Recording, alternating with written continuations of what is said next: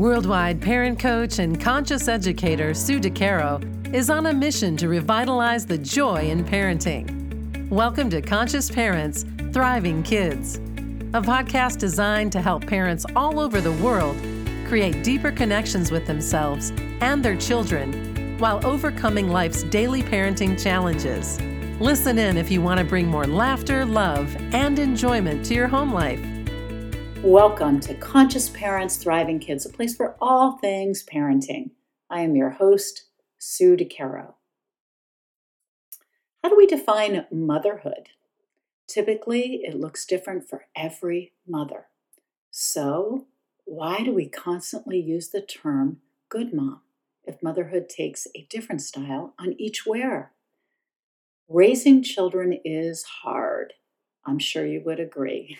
It is even harder when we hold expectations for ourselves as to what it means to be a mother, specifically a good mother. Do you find yourself using that term? Our standards are often so high that we cannot possibly live up to our own expectations. When we don't meet such expectations, we then judge ourselves, feel badly, and perhaps experience guilt. Have you found this to be true? We default to the standards of our conditioning and external societal pressure. We become so deeply affected by all the institutions surrounding us, educational institutions, religious institutions, cultural institutions, among others. Whatever we subscribe to is conditioning our lives. Setting high standards for ourselves is not helpful. It creates a pervasive feeling of not doing enough. Oftentimes, these standards foster a sense of not parenting right or create a sentiment that we are messing up our kids.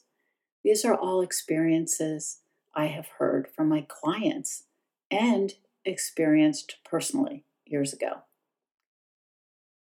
Free yourself of mom guilt, dad guilt, or parent guilt. Whatever hat you wear, question who is dictating how you wear it and how well you're wearing it. Yes, this is easier said than done. However, here are some tips to free yourself from this indoctrination. Don't listen to people who are preaching what you should and should not do. Tune out any outside noise. Second, tune into your own wisdom of what you know to be true right now. Do what feels right for you and your family. Third, when you feel triggered and guilt creeps in, try to take some time to do things that energize you. Time for yourself to release these feelings and know you are doing the very best you can every day. Next, know you are enough just as you are. You are enough, and so are your children. Reach out for help. Talk to someone you love and trust who won't push their own expectations on you.